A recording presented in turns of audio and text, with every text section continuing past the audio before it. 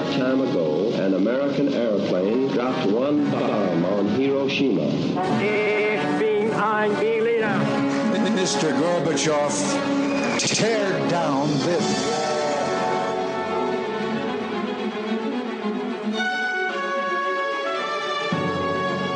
The American people, I think, is good people. They have not to charge with the guilty of all the lies.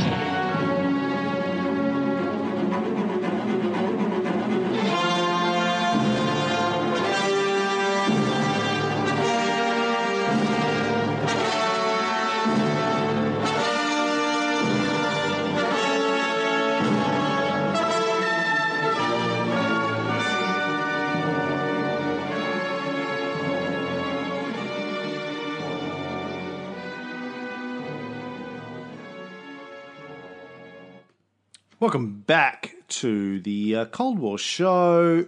My name is Cameron Riley. And I am Ray Harris. And this is episode... fuckity-doo. 81. And we were just talking about the fact that we've done 80 episodes of the Cold War Show, and we're still in 1945. That's quality. That's pure quality. Yeah. For those of you listening right now, just know that one day you'll be retired, sitting on your front porch or back porch smoking a cigar and listening to episode 2000. You'll be there with us, and we love you for it. Yeah.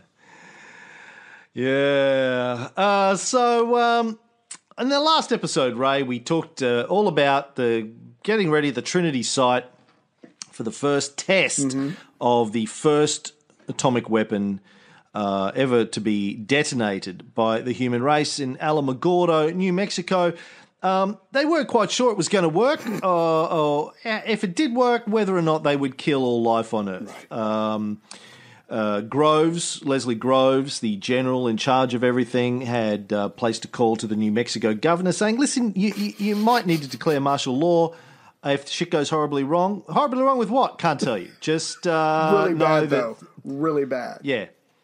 Even if it goes horribly wrong and we need to declare martial law, we still won't be able to tell you why we're doing it. Run. You'll have to make up something believable like a zombie outbreak or Jesus has come back or something like that.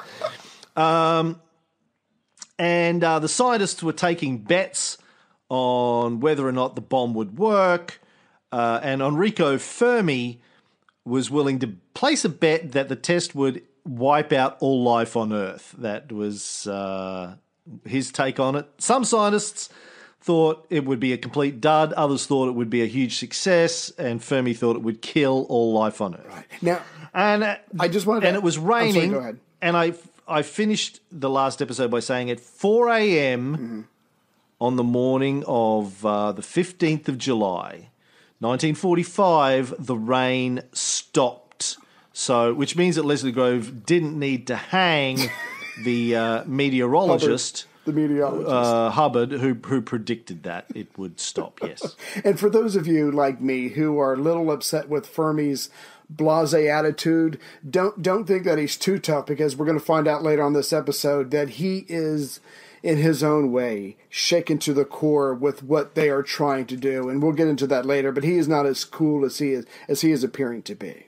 So the guy in charge of arming the bomb, Kistiakowsky, and his team armed the device shortly after 5 a.m. and then went back to their positions at the control bunker. The final job that they have to do is to switch on a string of lights on the ground that serves as an aiming point, because the Air Force wanted to know what the effect of the blast would be on a B-29, which was 30,000 feet up and a few miles away, where the actual plane would be when it released the bomb. Imagine being the pilots of that plane, that B-29. B-29, of course, named after Barry. The Barry 29. I hear that Barry was actually in that plane. Oh, yeah. At the time. Yeah. That's a well-known fact. Because he wanted he wanted to be there. Yeah. He wanted to be. He's always on the cutting edge, Barry. You gotta give him that. For 2,000 years, he's been on the cutting edge of all of these developments. He's seen it all, Barry. Well, thanks to the vampire blood that he has. Yeah. When you were talking earlier about the scientists only being like 5.6 miles away in the bunkers, you and I would have obviously been a lot further away. I think the scientists just wanted to be able to see it and say they were there. The same thing with Barry. It's just another story he's going to be able to tell the great-grandkids or whoever around the fire at night. He's just a guy who's just got a lot of stories to tell, and they're all fascinating. Vampires, atomic bombs, what have you. Yeah, the scientists wanted to be close. Leslie Groves, on the other hand, not so much. He said, look, you guys stay here. I think I'm making an executive decision that you guys... here... In case anything goes horribly wrong... Someone's got to survive. I want to be able to blame you guys and you'll all be dead. So you stay here... I'm getting the fuck out of Dodge. No, but you stay here. I'm going there. Which was way over there. Another 5 miles to the south is where Grove is going to go with Bush and Conant at the base camp. But I think he probably spun it a lot better. Look, I better go further away in case something goes wrong and you all die. I'm going to give you a kick-ass eulogy and funeral. We're going to do the 21-gun salute. I will take care of everything. Have no fear. And so I think he probably spun it that way. Now... Some of the scientists were at a party 20 miles away on Compania Hill. They weren't stupid. A party of onlookers. Right. Teller said, we were told to lie down on the sand, turn our faces away from the blast, and bury our heads in our arms. No one complied. We were determined to look the beast in the eye. Oh, brave. Oh, God, hold on. I've got a clip from Teller telling this story. Save the whale, George. For me.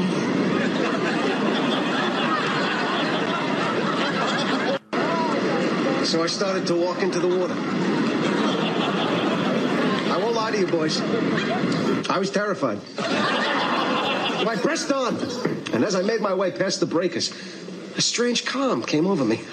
I don't know if it was divine intervention or the kinship of all living things, but I tell you, Jerry, at that moment, I was a marine biologist.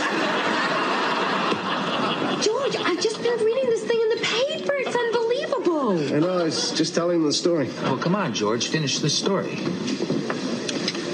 The sea was angry that day, my friends. Like an old man trying to send back soup in a deli.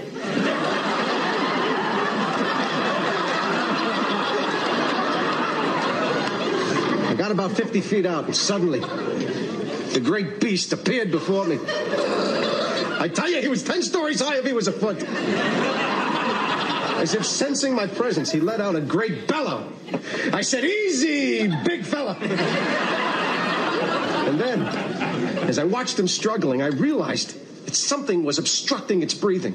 From where I was standing, I could see directly into the eye of the great fish. Well, whatever. What did you do next? Well, then... Whoops.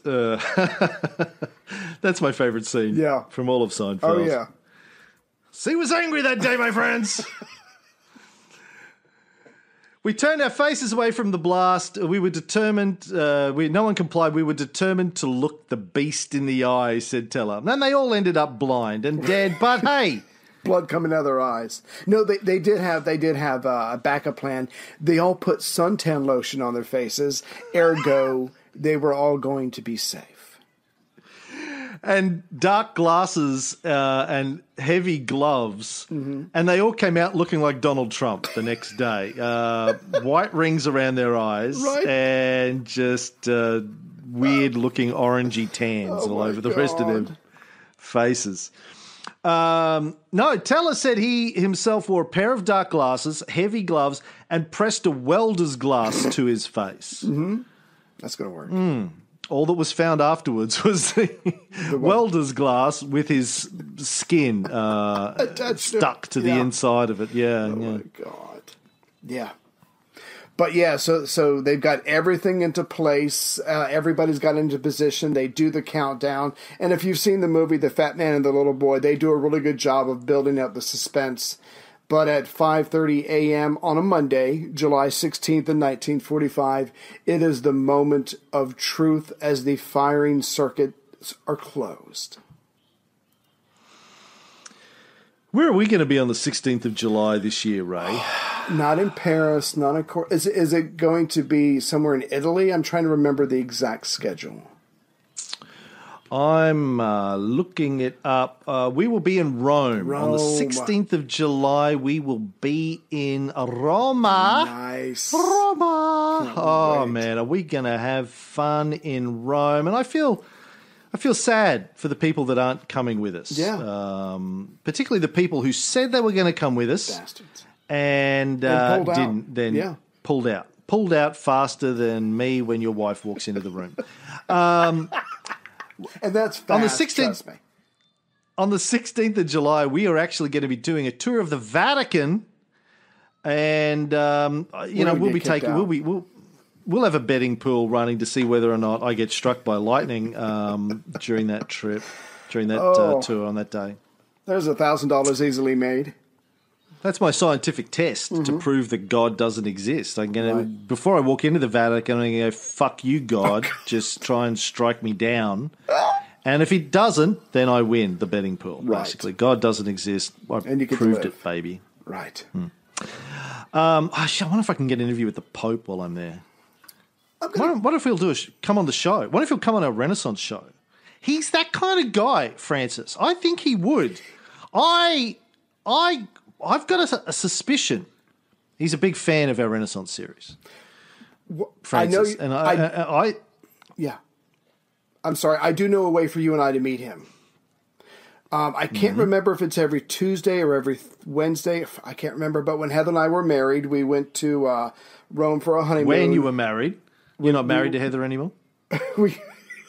At the time, I was currently married. No, so Heather and I get married. We go to Rome, and they do a thing where they have I can't remember any of the proper terms, so I'm not even going to try to remember. But it's this big, giant, massive auditorium or meeting place or whatever, and all the recently married couples get to sit up front to the right.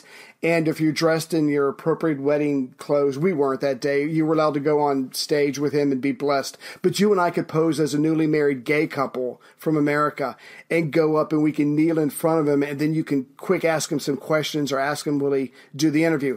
I think that's a solid plan.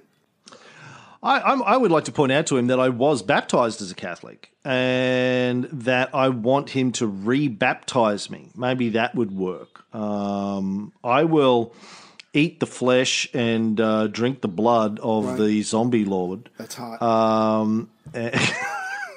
If he will rebaptize me.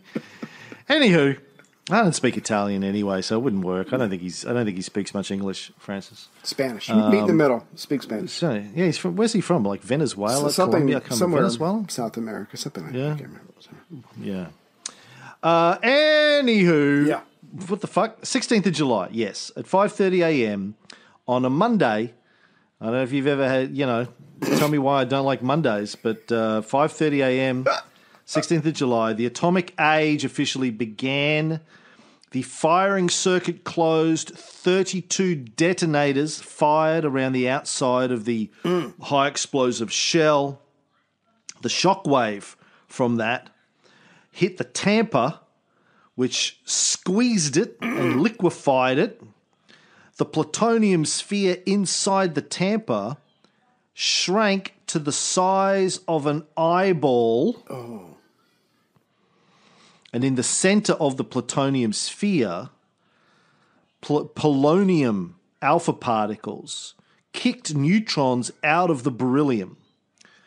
They don't know how many. Might have been one, might have been two, might have been as many as 9. Mm-hmm. But that was enough to start a chain reaction in the plutonium. Now, this chain reaction went through 80 generations in millionths of a second, generated millions of degrees of heat and millions of pounds of pressure. X-rays were generated as a result of this, which superheated the air, which generated another shockwave. Mm-hmm.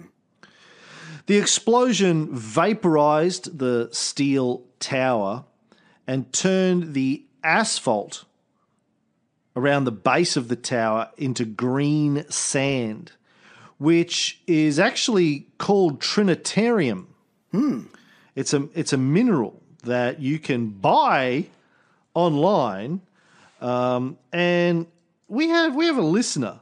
I can't remember who, but one of our listeners lives in Alamogordo. Oh, wow. And sent us a message, an email or something recently, and I said, dude, get me some Trinitarium.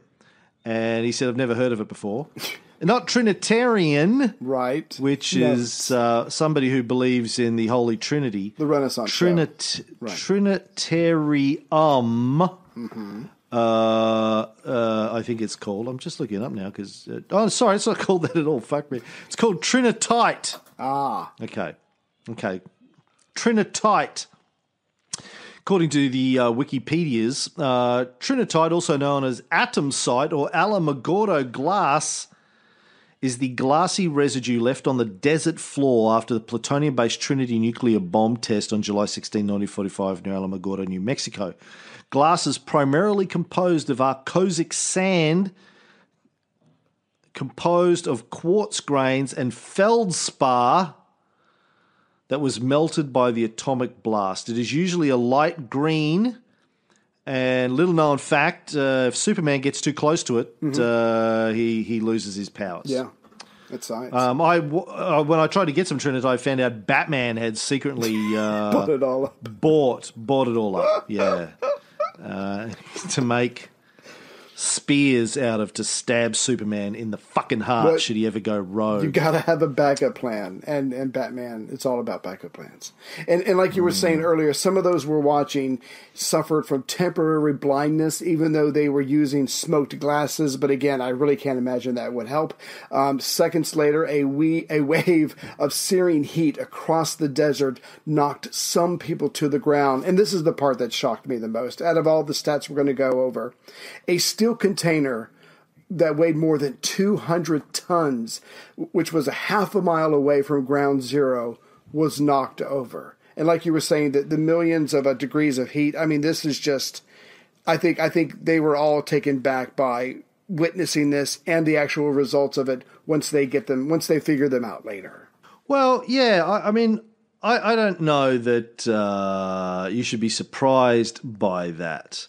Mm-hmm. I mean, the heat generated from the Trinity explosion was insane. Yeah, like we're talking about. It ended up being the equivalent of 18.6 kilotons of power, which is insane. It's an insane amount of heat generated. I looked this up recently. We may have talked about it on the show. I can't remember, but I was having this conversation with Taylor, one of my boys, and I was explaining a couple of months ago that nuclear weapons produce more heat than the sun. Damn. Yeah. I don't have the numbers in front of me, and somebody's probably going to send me an email and tell me that I'm wrong. But I don't think I'm wrong. No, I think I'm right. Think I remember looking it up. Generates more heat than the sun. The core of the sun reaches 15 million degrees Celsius.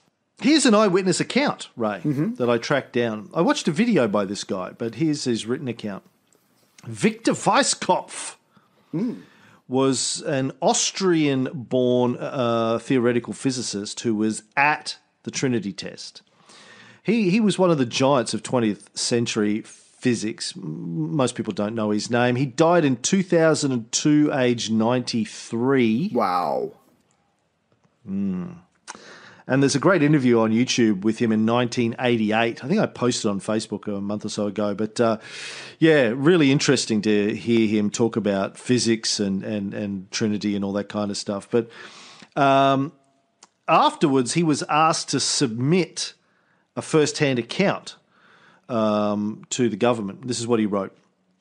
"You have asked me to submit to you an eyewitness account of the explosion. I was located at base camp and watched the phenomenon from a little ridge about 100 yards east of the water tower. Groups of observers had arranged small wooden sticks at a distance of 10 yards from our observation place in order to estimate the size of the explosion. They were arranged so that their distance corresponded to 1,000 feet at 0 point. I looked at the explosion through the dark glass, but I have provided for an indirect view of the landscape in order to see the deflected light.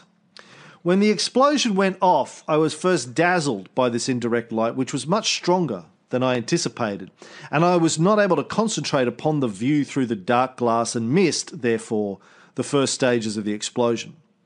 When I was able to look through the dark glass, I saw flames and smoke of an estimated diameter of 1,000 yards, which was slowly decreasing in brightness, seemingly due to more smoke development. At the same time, it rose slightly above the surface. After about 3 seconds, its intensity was so low I could remove the dark glass and look at it directly. Then I saw a reddish, glowing smoke ball rising with a thick stem of dark brown colour." Oh, my penis when I pull it out your ass. It is a thick stem of dark brown colour, but that's a different story.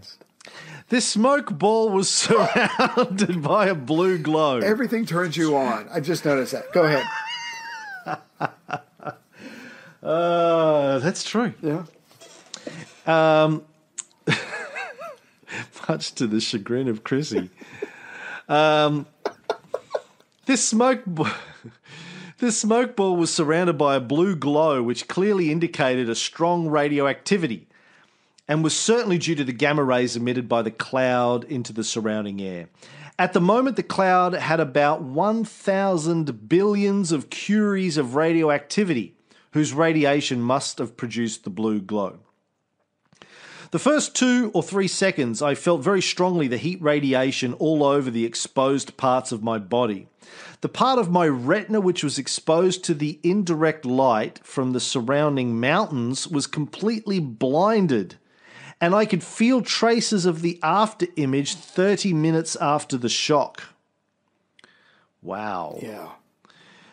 The reddish cloud darkened after about 10 or 20 seconds and rose rather rapidly, leaving behind a thick stem of dark brown smoke.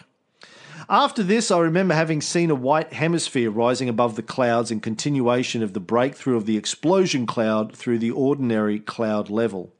The path of the shockwave through the clouds was plainly visible as an expanding circle over the sky where it was covered by clouds.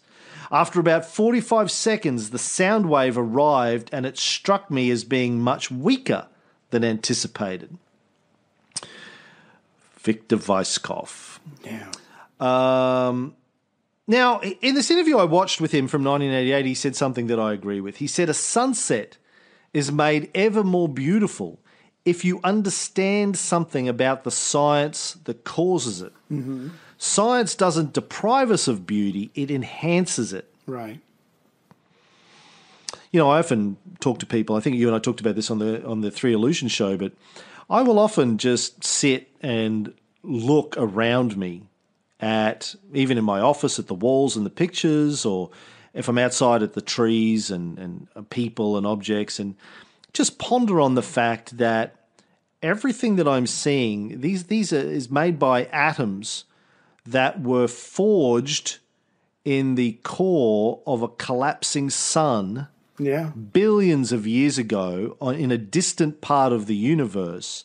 And probably, you know, over the last 10 billion years, they were parts of a number of different suns. They probably were forged in the explosion of one sun, then ended up as another sun. And when that exploded, they got kicked out to another sun. They finally ended up is the detritus from our sun being created, which became the rest of the solar system, became this planet. Over the 5 billion years of this planet's history, those atoms that I'm looking at have been part of an innumerable number of animals, humans, dinosaurs, inanimate objects, rocks, dirt, dust, water, whatever, and are now the atoms in my children or my wife or a tree or the chair that I'm sitting on. Yeah. And then I further reflect upon the fact that I'm not actually seeing those atoms. A photon emitted from the sun 8 minutes ago, 8 minutes or 8 seconds? 8 minutes. 8 minutes. I always get that wrong. So is it 8 seconds or 8 minutes? It takes 8 minutes, right? Yeah. Emitted from the sun has entered our atmosphere, bounced off of the nuclear core of the atoms, then comes and enters my eye, hits the retina. The retina records it as an electrical signal, sends an electrical signal up the optic nerve into my brain. My brain converts that electrical signal into an image and says, oh, what you're seeing is the color green on a leaf of a tree. Right. And my brain recomposites millions and millions and millions of these bits of information and then fills in the gaps that it can't see. Says, well, that, you know, if you're seeing, half a leaf, there's probably a full leaf. So I'll just show you the full leaf. Is that okay? Okay. It paints it in for you. Paints it in.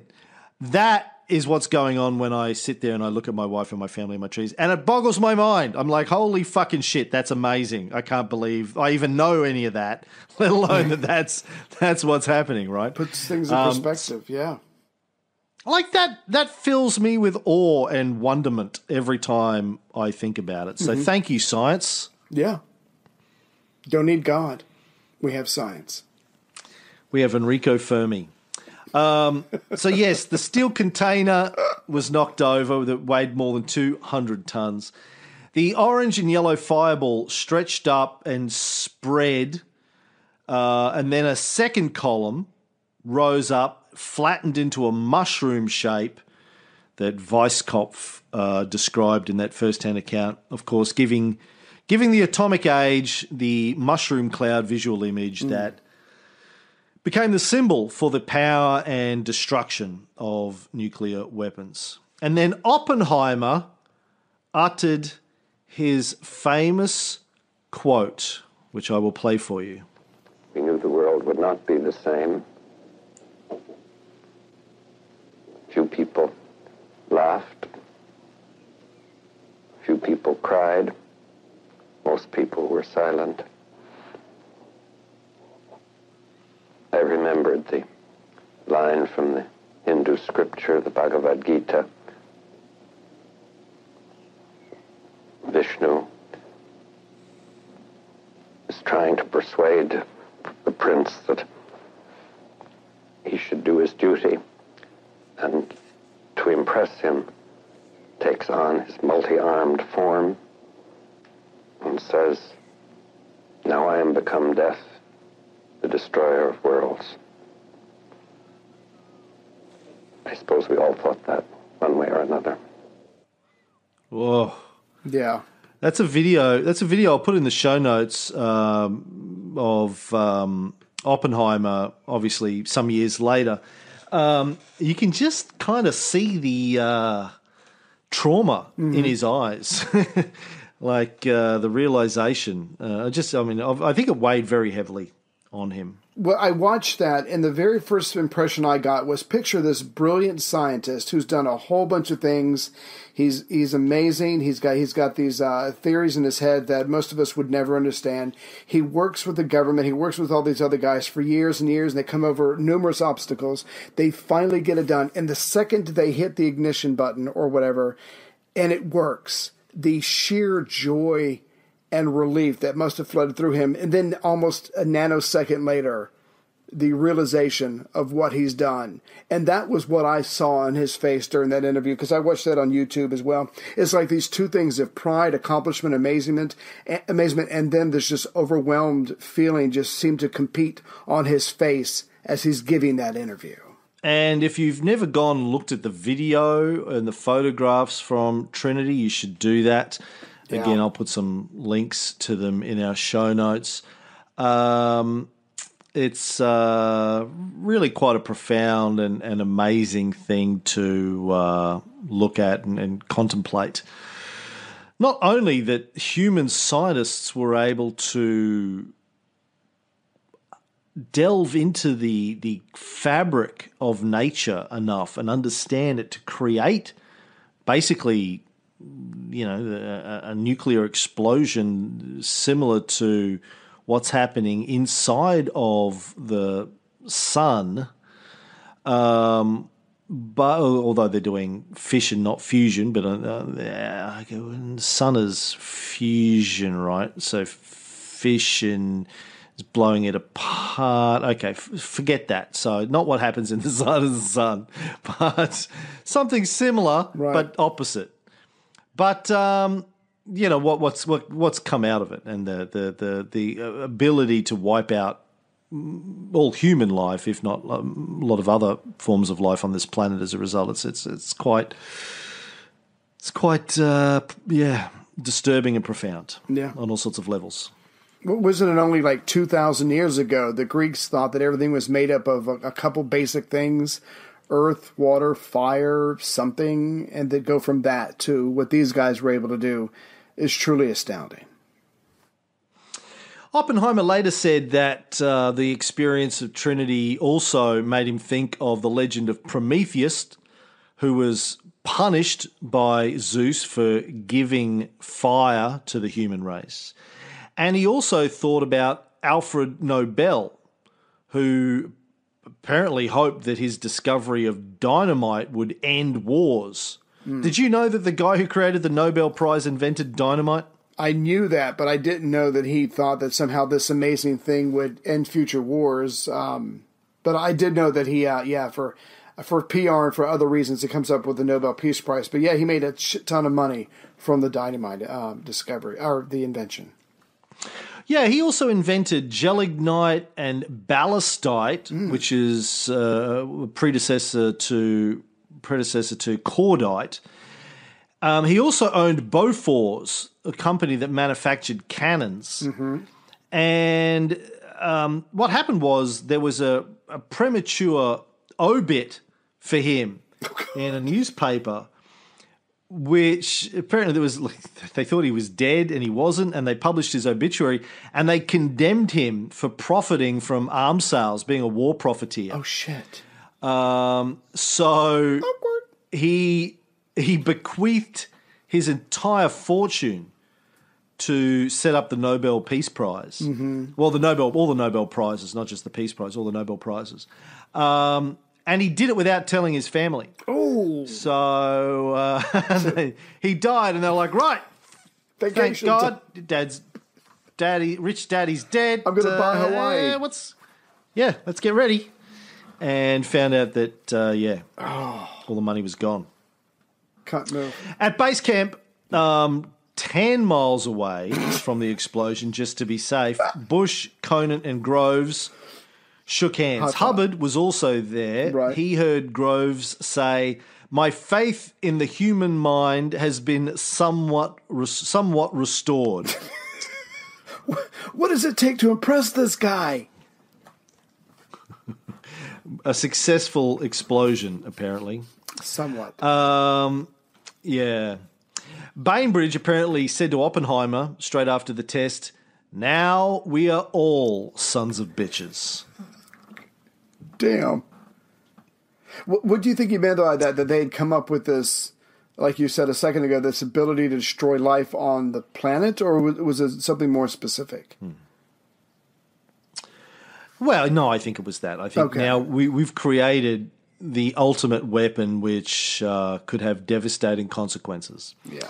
He later wrote, "My personal nightmare was knowing that if the bomb didn't go off or hang fired, I, as head of the test, would have to go to the tower first and seek to find out what had gone wrong. Fuck you, I quit. I'm out of here.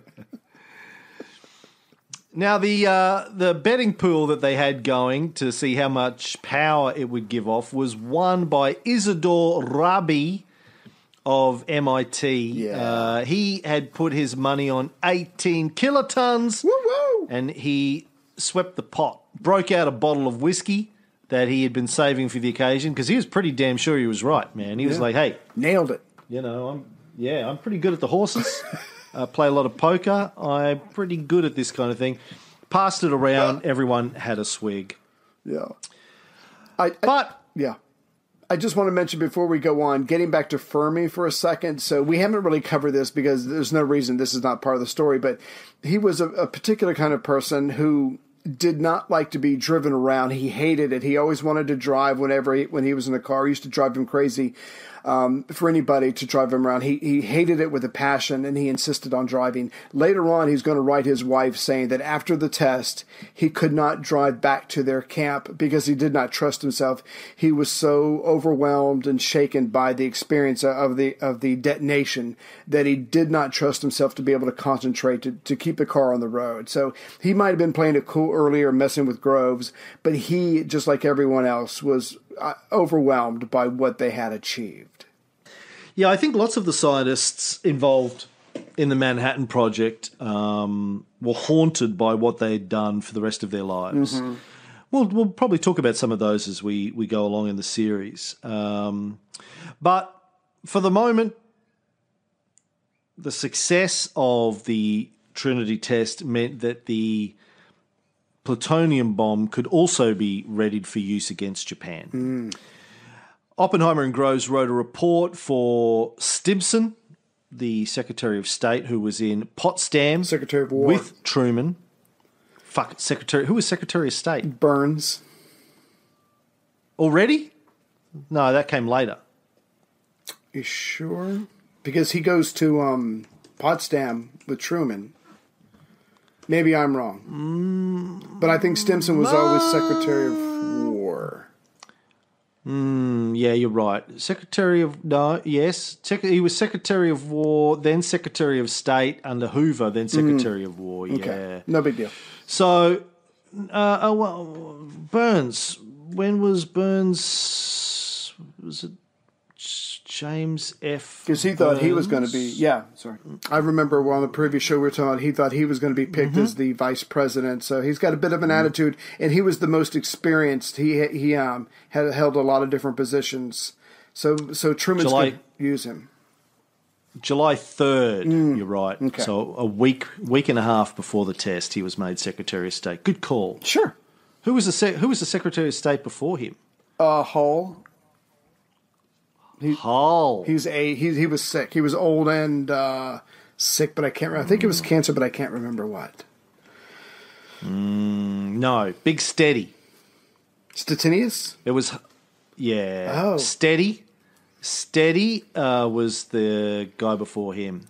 Okay. Big Steady from Virginia. Then I think, yeah. Homeboy. Hull was homeboy. Previous, yeah. Hull was before. Yeah. Hull was before Steady. There we go. Hull resigned on November 30, 1944. He was sick, as you said. Stimson, Hull, Steady, and then Burns. Anywho, so they wrote a letter to Steady saying it had gone well, and we've already talked about what happened then. He told Truman told Churchill, and then they kind of hinted to Stalin. Didn't Churchill... A week later. Right, didn't Churchill get very, even say, sexually excited about the idea of dropping a whole bunch of bombs all over Russia? I'm just trying to remember the details. Yeah. His little boy grew by an inch when he found out about it. Fat man's little boy grew an inch. I just want to mention this one thing. So after the test, at 1,520 yards, or 9/10 of a mile, almost a mile, the exposed surface, because of the bomb, heated up almost instantly to 750 degrees Fahrenheit. So again, just for what's coming, it's just this flash of intense heat that's it's just mind-boggling what this thing's capable of. And it's going to be used against humans, but that's for later. Now, as I mentioned earlier, the American Army had prepared press releases in the event that everyone died. In case Fermi was right and end of life as we know it happened, they had a press release ready for that. Right. But they also had press releases to try if it was successful, and these are what get released. They don't say an atom bomb went off. No. They say an ammunition magazine accidentally exploded. Right. On the Alamogordo Air Base. I went to newspapers.com and clipped a couple of these. Nice. Alamogordo Base explosive blast jolts wide area. Windows at Gallup, 235 miles away, rattle, no loss of lives. Following a blast felt over hundreds of miles Monday morning, explosion of a considerable amount of high explosive and pyrotechnics in a remote area of the Alamogordo Air Base Reservation was reported by Colonel William O. Erickson, Commandant. Do you call him? You have commandants in the American Army? I don't think anymore. I don't know. Good. He was a Nazi who happened to be at the Alamogordo Air Base. No. Although the blast rattled windows 235 miles away at Gallup in northwestern New Mexico, Colonel Erickson said there was no loss of life or injury to anyone. I guess, technically, saying high explosive, they're not lying. There was high explosive. Yeah. Another one, no one injured in ammunition blast. An ammunition magazine on the Alamogordo Air Base Reservation exploded with such force it was seen for 100 miles and heard as far away as eastern Arizona. Oh, my God. Colonel William O. Erickson, commanding officer, said the magazine was remotely located and that no one was killed or injured by the blast. He added that weather conditions affecting the content of gas shells exploded by the blast may make it desirable for the Army to evacuate temporarily a few civilians from their homes. A few. So in this one, they're straight out lying to the American people. It wasn't an ammunition magazine that exploded, and the evacuation won't have anything to do with weather conditions affecting the content of gas shells. Nuclear radiation just wasn't sexy. No.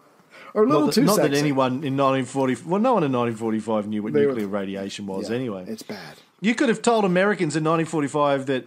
their Cheerios had nuclear radiation in it, and they would have eaten it, thinking it was going to make stronger bones. No one knew. Turn me into Captain America. Oh, speaking of which, I went to see the Avengers Infinity War film with Taylor the other night. So did I. What did you think? You went with Taylor? I didn't see you there. Did you go on it? I was behind. I mean, it was a lot of cool individual scenes, but I don't know. I purposefully stayed away from all the commercials and stuff like that. I wanted to be shocked. I just remember going, okay, yeah, all right, okay. Yeah, me too. Yeah, me too. I avoided all the spoilers and everything. I went, I don't give a shit. Like, they could have all fucking died. I don't care. Yeah. I did, and I tell you what, this is one thing, and I'm glad you saw it. We should talk about this. And this is actually a good show to do it. And spoiler alert for anybody who hasn't seen a movie and doesn't want to get spoiled, like, just fast forward a couple of minutes. But the depiction of Thanos, which I thought was actually kind of cool. Yeah, although I didn't really understand his motivation very much. So the people on his planet, died because they overpopulated the planet.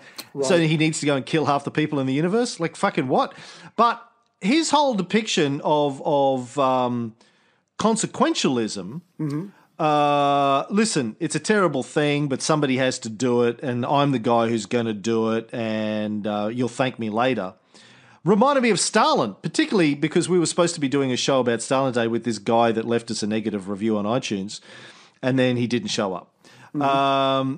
But it kind of Thanos reminded me of Stalin a lot in the film. Did you get a Stalin vibe out of him? I got the sense that, look, what I'm going to do is going to be best for everybody. It's and to be impartial. I don't decide who lives or dies. I'm just going to set this thing in motion. But I did get the sense of someone who was completely removed. And you would have to be to make a decision like this. I did get the sense of someone who was completely removed, doing it for the better good, but in the end did expect to be appreciated for what he did. Yeah. But yeah, as a movie, I mean, a lot of action and obviously, and it was entertaining enough. Like I wasn't bored. No, it kept moving. But I also wasn't moved though at the end of it. I mean, no.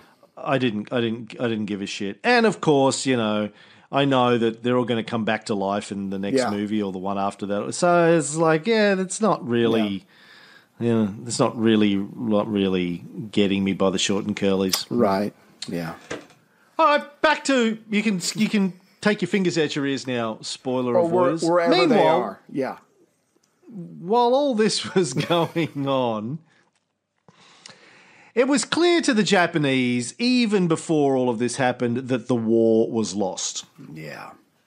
In an attempt to achieve some sort of a surrender with honor, Emperor Hirohito had instructed his ministers to open negotiations with the Russians. So on June 30, sorry, you want to interrupt? No, please go ahead.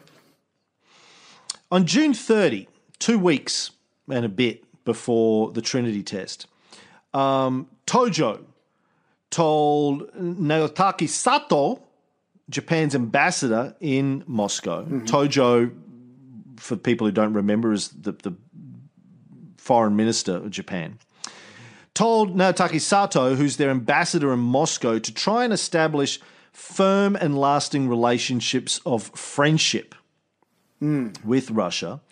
And he was told to discuss the status of Manchuria and any matter the Russians would like to bring up. Wow. Now, apparently all of this is code for, just see if they want us to surrender. We know that the Russians have an alliance with the Americans and the British, so if they want us to surrender, that's fine. We're open to discussing it. Now I just want the Soviet. Yes. So I'm sorry, Cam. No, you go ahead. I apologize. No, it's all right. Kick in. I just wanted to give that some context. So we can sit here and say surrender with honor, that kind of stuff, but it really was a different world back then. These people did live in a different world, and they thought a different way, that this was important to them. It was more important than life. And the reason that this is a big deal is because Russia and Japan hated each other. The Japanese hated the Russians even before the 1904-1905 Russo-Japanese War, where the Japanese were able to humiliate Russia, destroy 2 naval forces. Even before then, I mean, there's a lot of hatred and mistrust for decades going back. And so for the Japanese to contact them, to try to get a dialogue going, even if it's backdoor, even if it's passive-aggressive, that is a huge step for the Japanese. I'm not saying it's right or wrong. I just wanted to give it context because it is a big step forward for them to be able to contact Moscow and to get this going. They had to swallow a lot of pride just to do this, and that shouldn't be overlooked. I've actually got a clip of that. Of course you do. Night of the fight, you may feel a slight sting. That's pride fucking with you. Fuck pride. Pride only hurts. It never helps. So that's what Stalin was saying to Molotov ended up saying to the Japanese at the time. Now, the one and the guy that we were supposed to have on tonight, I don't know if he would like this either, but so Tokyo and Moscow are talking to each other. And of course, the United States intercepts these messages. We were very bad at it at first, but by the time 1945 comes around, we've got the Japanese codes locked down pretty well. And so we know what's going on. And the Japanese are like, look, we're just looking for something, and of course they're saying this passively, we're looking for something other than unconditional surrender because we have our emperor. The United States isn't saying anything about the emperor. This is unacceptable. And the United States is reading all of these letters, but again, as far as we can tell, Stalin is honorable and he does not break the pact. He does not go further than what he probably should have. But again, the Americans probably weren't thinking in terms like that. They probably, just the fact that Tokyo and Moscow were talking is probably making Truman even more suspicious of Stalin at this point. That's an interesting conclusion to come to. I'd never thought about that. I mean, the Japanese are trying to surrender via the Russians, who they still have pact with it. Right. Neutrality pact, which so that makes sense. But anyway, the Russians were delaying the conversations. Molotov wouldn't talk to the Japanese for like a week and a half. He kept pushing it off. Mm-hmm. It wasn't until July 11th that Molotov finally met with Sato. And my reading of that is the Russians didn't really want Japan to surrender. The Russians wanted to get in there and take all of their shit back. They wanted payback for the war of 1904, 1905. So it wasn't in their interests to have a surrender before they could get in and take some of their shit. Right. But the other part of that is Stalin knows the United States is reading these intercepts. So not only does he not want to go through with it, but he doesn't even want to appear to be talking to these people. But you're right. You got the Russo-Japanese War. You got the Battle of Nobahan in 1939. Japan has embarrassed Russia. It is now Russia's time. It's Russia's turn. Japan is low. It is time for Stalin to make up for all of the humiliation, all of the stuff the Tsars had suffered under Japanese power. He is going to get back his. It is time for Russia to strike back. So Sato finally meets with Molotov on July 11. Nothing comes of it. And then the next day, July 12, 4 days before the Trinity Test, Tojo sends another telegram to Sato. And this is what it read. It said he should tell the Soviets that His Majesty the Emperor, mindful of the fact that the present war daily brings greater evil and sacrifice upon the peoples of all belligerent powers, desires from his heart that it may be quickly terminated. But so long as England and the United States insist upon unconditional surrender, the Japanese Empire has no alternative but to fight on with all its strength for the honour and existence of the motherland. Now, Hirohito also thought about sending Prince Konoe as a special envoy, but he wouldn't be able to get to Moscow before Stalin left for the Potsdam Conference. Sato apparently wrote back to Tojo saying that in reality, unconditional surrender or terms closely equivalent thereto was all that Japan could expect to get out of the Allies at this stage. Yeah. Now, I know time's coming up soon, and I'm not sure where you want to stop, but I did want to drill down into this for a second. So the Japanese, because we all know that the emperor is not directly in charge. He doesn't run the government. He's supposed to reign and not rule. But the point is, Japan is being bombed. Tens of thousands of people are being killed every day. They've already, the island is surrounded. It can't get much worse for these people, except for it can go on being bad. But they're still to the point where I guess they're saying we would rather die than give up unconditional surrender. Because when the entire war starts, when Hideki Tojo becomes prime minister in 1941, he pretty much made up his mind to go to war because he would rather go to war than give up what they had in China, give up Manchukuo, and give up Korea. So he's saying if we mess with the Americans, there's a 99% chance we're going to lose, but that 1% chance is worth taking. And to me, that same mentality is still here today. As bad as things are, we have to be able to surrender in a certain way, under a certain guise. And I guess just the Americans could not truly appreciate that they would rather die than resist and have them be defeated in a certain way. I just don't think the Americans. I think a lot of Americans. That.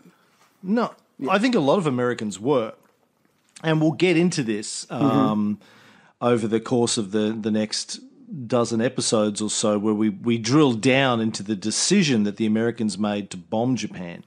Right. And we'll drill down into all of the facts around the surrender demands that Americans made. A lot of American military and political leaders well understood that unconditional surrender, primarily because of the fate of the emperor. As we've talked about on the show before, the Japanese thought the emperor was divine. He was Jesus on earth, right. and they couldn't surrender without clarification of what his status was going to be after the surrender. Plenty of American political and military leaders well understood that at this juncture. I think that's, as we're going to find out as we do a couple more episodes, to me, that is the crux of the issue. Like you said, the Americans who were in charge knew that was the one big hang-up, and yet they didn't do anything about it. And that's where it all comes down to for the Japanese. Yeah. So Sato, again, writing back to Tojo on, I don't know what this is, July 14, something like that,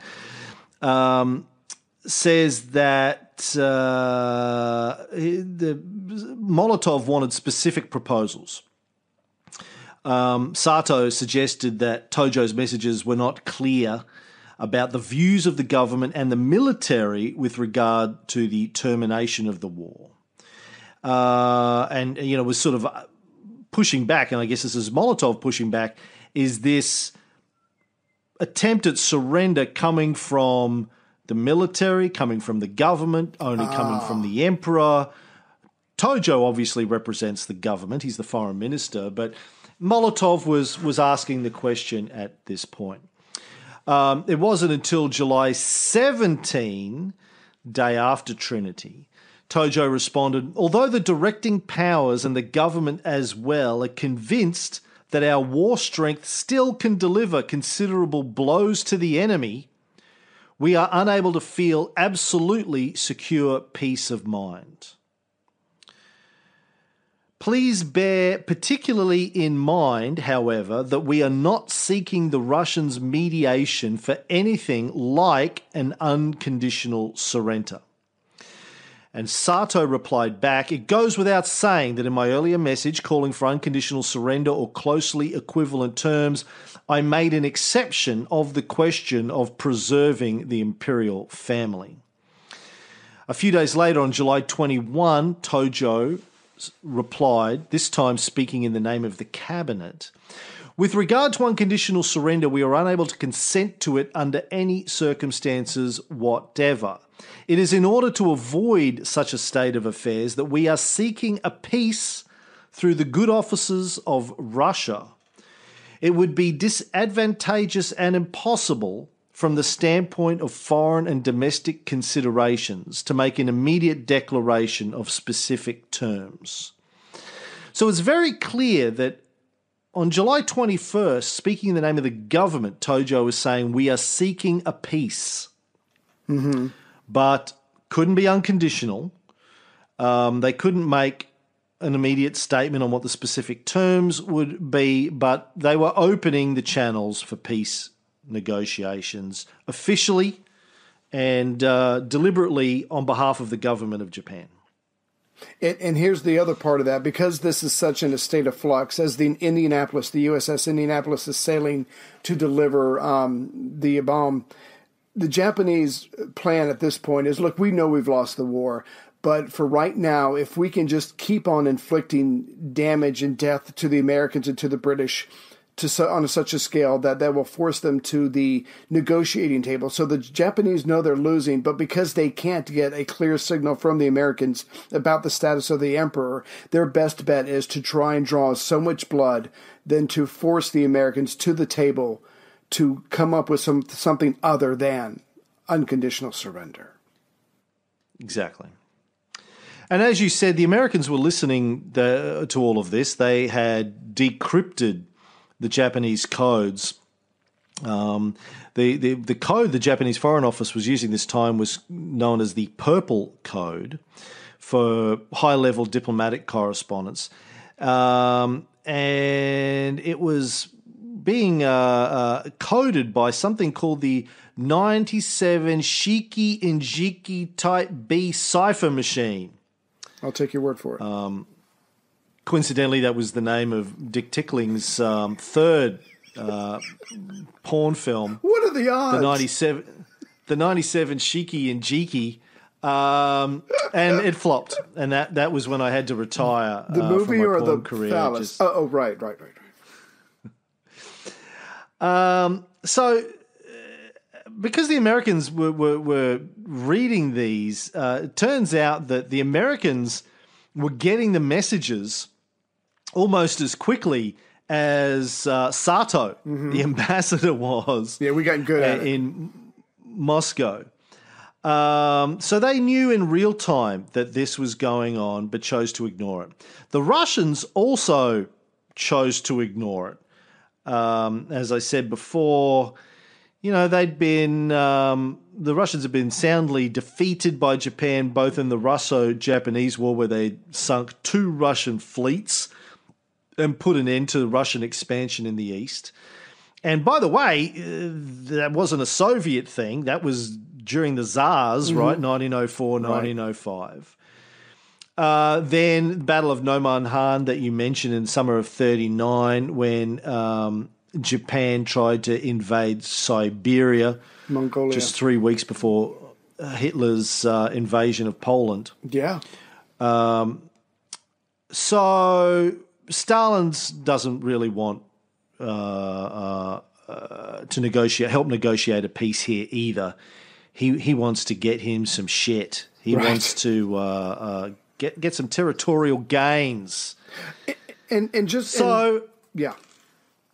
I'm sorry. I just want to throw in. Going to wrap it up. You want to say something? Just real quick. And you're absolutely right. Stalin wanted to get Manchuria. He wanted to get the northern half of the islands that I can't remember the name of them right now, Kurile Islands. But the point is, this is how the game is played. There's always going to be a future war. There's always going to be conflict, and there's always going to be an opportunity for revenge. And this is Russia's time to get back. And this is just the way the game is played. There's no judgments here. This is just the way it was.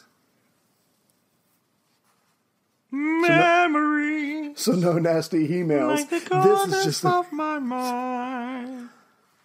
Sorry, what? No, just no.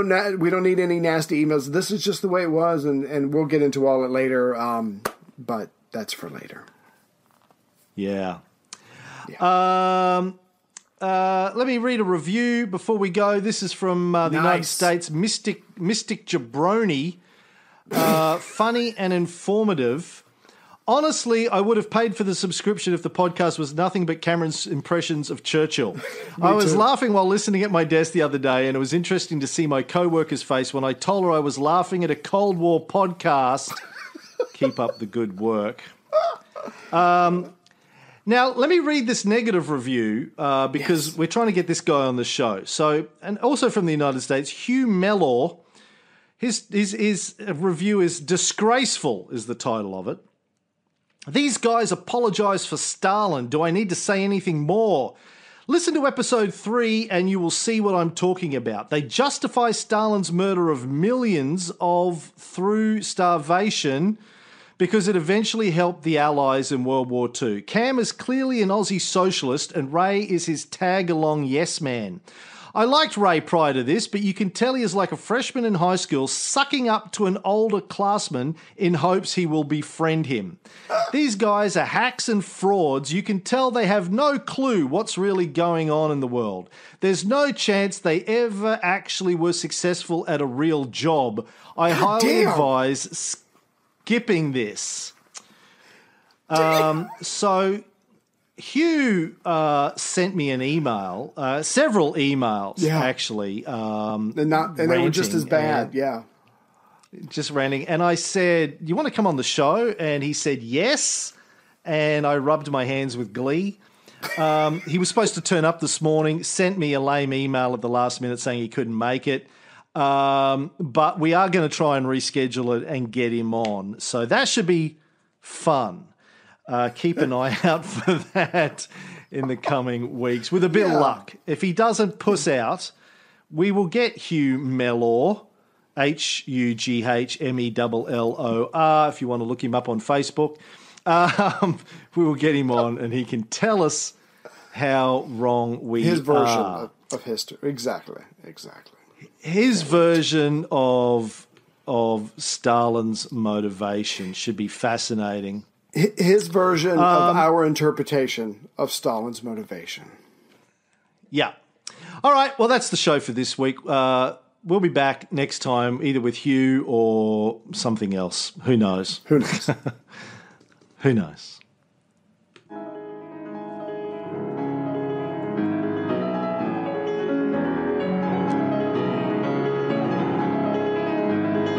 An iron curtain has descended across the continent.